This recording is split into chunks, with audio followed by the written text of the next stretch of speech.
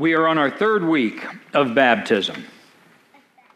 And what I want to remind you of is the first week we talked about, and I hope you began to understand the reality that in baptism we celebrate the fact that God brings order to chaos in this world. So He has the power, what I told you that first week. He has the power that if we feel chaos in our lives, if our lives seem out of control, the Bible is very clear. And we celebrate when we do a baptism that God has the ability and Christ has the ability to bring order to the chaos of our lives. Last week, that was our first week. Last week, we talked about Christ has the ability to make us clean. We talked about Jesus washing Peter's feet. We talked about the waters of the flood that made the world clean. And so we celebrate in our baptism the fact that when we give our lives to Christ, He cleans up our lives. And I don't know, maybe some of you have been carrying with you for a long, long time something that just doesn't sit right with you. If that's the truth, if that's the case, Christ has the ability to make all of that clean, to wash all of that away. This week, we're going to talk about the power that Christ has to claim us as His children. Because that's one of the big things that baptism says to us. I made it very clear on the first day that we as United Methodists, and you who are in other kind of faith histories, denominational histories, you may go, oh, I don't think you're right on that, Tim. That's okay. I'm at least telling you what United Methodists believe about baptism. We do not believe that in baptism you are claiming Christ. That's not what we believe at all. As a matter of fact, we don't believe that you can claim Christ. But Tim, that's not what I've always been taught. Scripture tells us that God claimed us. Scripture is very clear about that. If God is something that you get to claim, then that's something that you own. That's something that you possess. And that's not what Scripture says about baptism. Scripture says, it's not what Scripture says about our relationship with God. All the way from the beginning to the end of Scripture, it's very clear in Scripture that God has chosen us. And today I'm going to tell you that story. Baptism is that time when we understand that God has claimed us. Now, do you have to accept Christ? Yes, you do. Do you have to make a decision for Christ? Yes, you do. But that's different than you reaching out and taking Him and bringing Him to you. That's what claim means. And there is only one power in all of creation that can reach out and take something and make it their own. And that's God. I've got the image of the shepherd's crook today. Very likely this was the staff that was in Moses' hand. You know that famous staff? Moses is going to raise it above the Red Sea and he's going to part the waters. Let me tell you the story. The story goes something like this. In about 1700 BC, we get the first biblical account of slavery. 1700 years before Christ. In this account of slavery, Joseph has angered his brothers. Joseph is the son of Jacob. There are 12 boys. And Joseph has made his brothers angry, partially because he is his father's favorite son. And they sell him into slavery. So slavery is an old institution in the world. He is sold to the slave traders that are going through this area of the Middle East, and the slave traders take him to Egypt, which is the best place because Egypt buys slaves and puts them to work. 1700 BC. Well, God's favor rests upon Joseph, and we know what happens to Joseph. We know in the biblical account that Joseph becomes a dreamer, that he's able to interpret Pharaoh's dreams for him.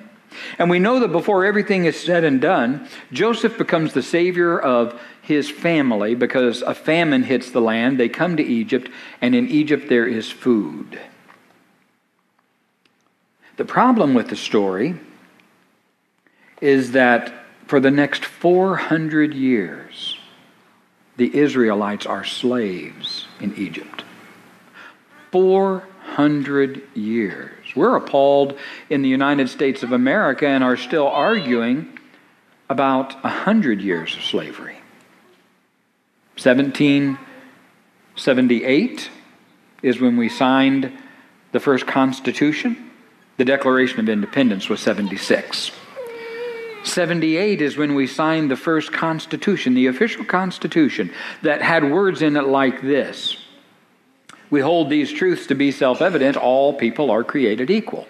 And there was a conflict in the United States of America because there were people like Thomas Jefferson and Benjamin Franklin and John Adams that said, we cannot write these words into a constitution when we continue to have slaves. And there were tremendous fights at our constitutional conventions. And it took us 100 years to the 1860s until we fought a war to end slavery. It took us another 80 years, 90 years to pass an Emancipation Proclamation where we actually said, well, no, that was the 1860s. It was the 1950s that we began to talk about making what we had done 100 years prior to this actually codified in all of our laws. 400 years. 400 years. That ended when God said to Moses, I have heard the cries of my people. Did you hear that? The people in Israel, or the people in Egypt, the Israelites, God said, these are my people. When in the Bible did God claim his people? I'll tell you when that happened. It was at the Tower of Babel. When he confused the nations of the world, right? He confused the language and the nations of the world were born.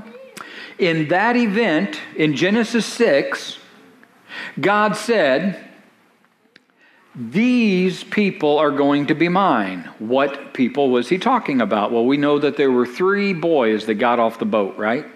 Shem, Ham, and Japheth after the flood. That was the story right before the Tower of Babel. And we know that God chose for himself the nations of the world that were going to come from the brother Shem. How do we know that? Well, because right after, in Genesis 6, right after the story of the Tower of Babel, we get the genealogy of God's people that begins with which brother? Shem. And it goes to a descendant named Terah. And from Terah, it goes to a descendant named Abraham.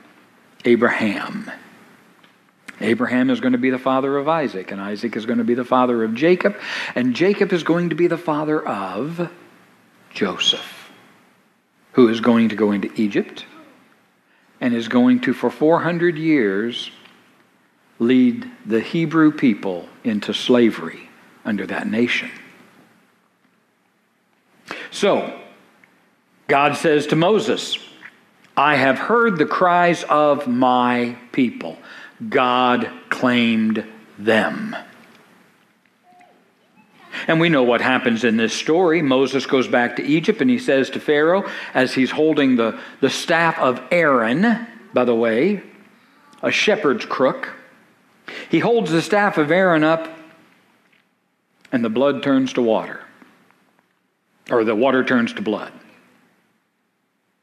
And he says to Pharaoh, will you let God's people go? And Pharaoh says no. And so he holds the staff up again.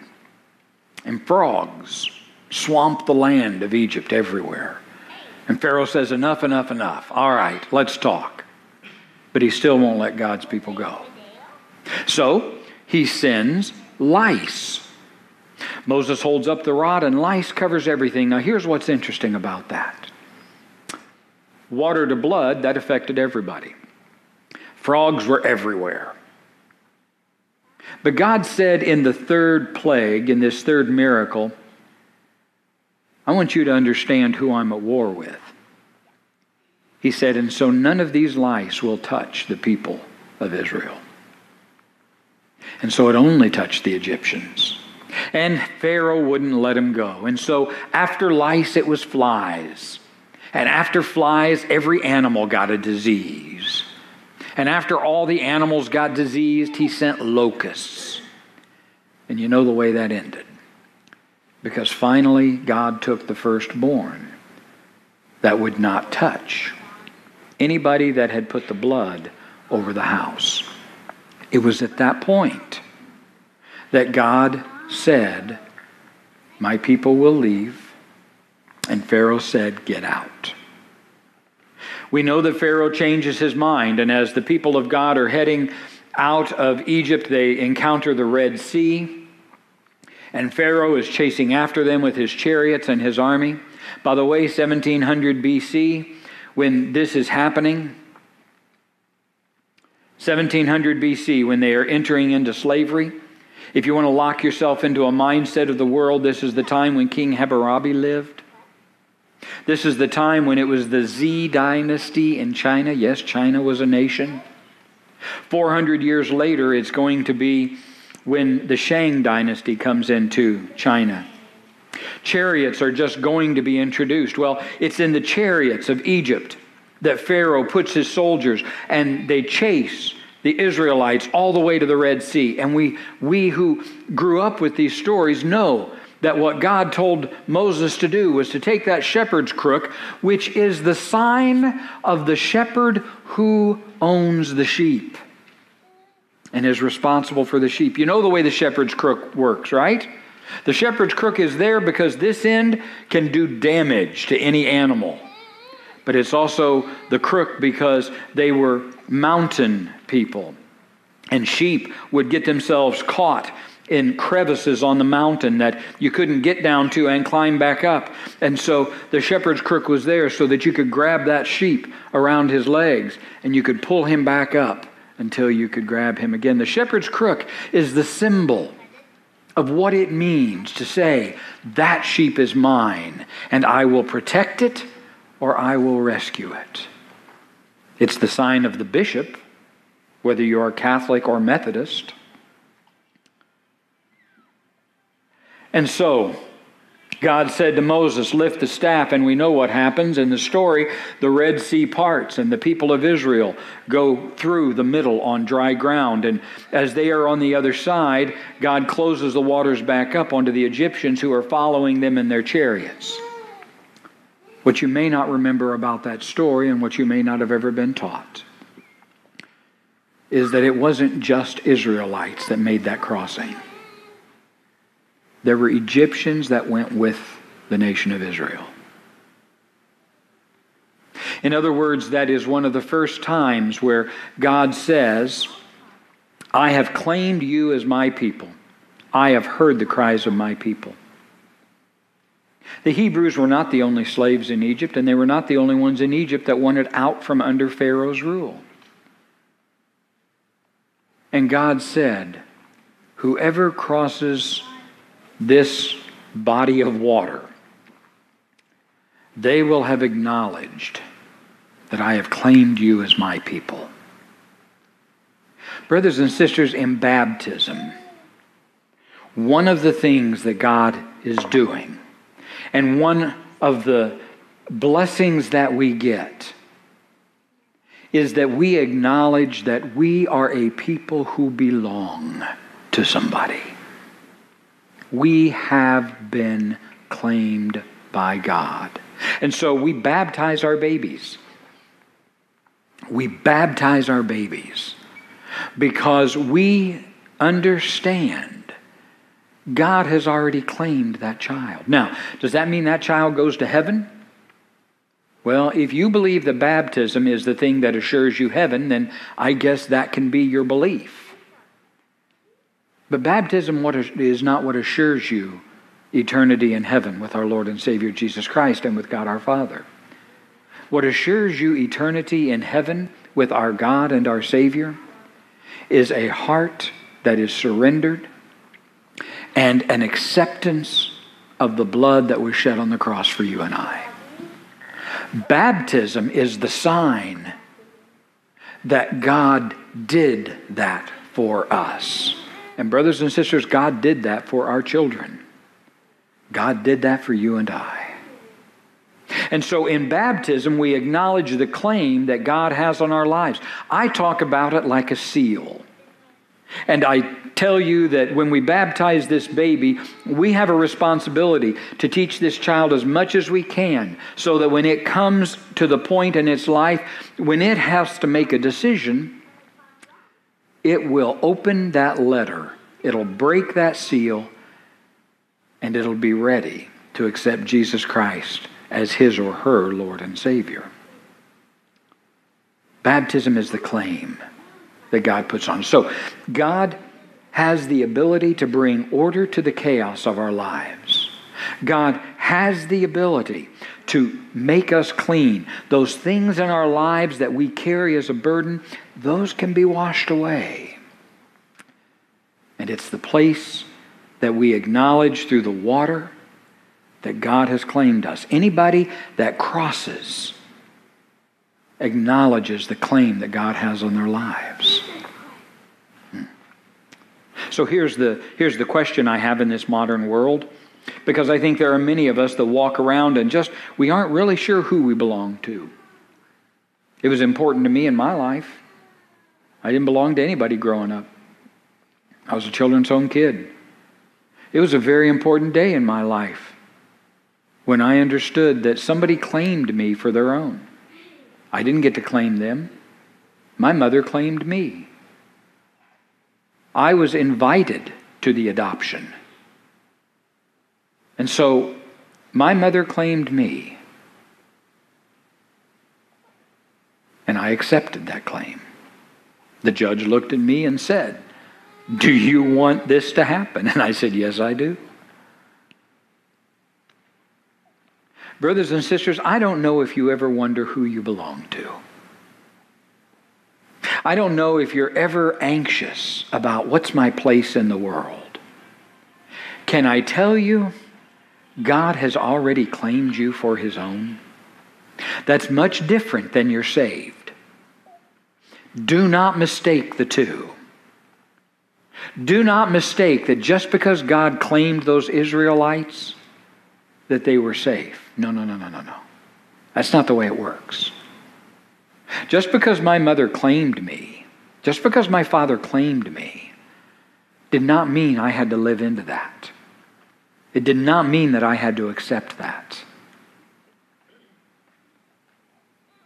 Make no mistake, God has claimed you for his own, and he wants nothing more than for you to respond. You see, back at the Tower of Babel, what he said to the other nations of the world, when he carved out the descendants of Shem, what he said to the other nations of the world is, "This is the way back to me. These are my people. Come to me through these people." Well, we don't come to God through the people of Israel anymore. We come to God through the person that came from the people of Israel. We come to God through our Lord and Savior Jesus Christ. And that was the plan of salvation. That from Israel would come the Savior of the world. And from the Savior of the world, that claim which God placed upon us in baptism,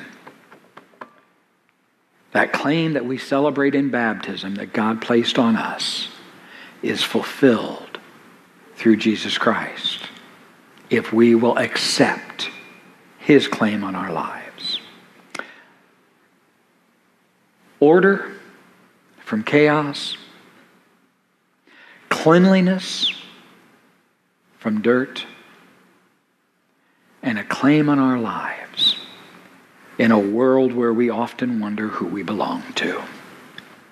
Next week, come prepared, because I'm either going to allow you to remember your baptism at the end of the message, In other words, if you've already been baptized, I'm going to invite you to come forward, and I'll use water, and I will place my hand on your head, and I will invite you to remember your baptism. If you want to be baptized because you've never been baptized, then I will put water on my hand, and I will baptize you in the name of Jesus Christ. There have been a couple that have said they want to be baptized. Next week's going to be a wonderful and precious week to me, because next week we're going to talk about the fourth element of baptism. What is the fourth thing that we celebrate? Until next week, let's pray. Heavenly Father, I thank you. I thank you for worship today. I thank you for the wonderful music. I thank you for the people that have gathered. I thank you for the presence of your angels this morning. And I just pray, Lord, I just pray that as we go each to our homes this week, we might feel your presence, we might ponder your word, and we might live as your people. All of this in your name. Amen. Please stand. I pray that the Lord would bless you and keep you, make his face to shine upon you and be gracious unto you. I pray the Lord would lift up his countenance upon you and give you peace. God is good and all the time. Go in peace. God bless everybody. Have a great week.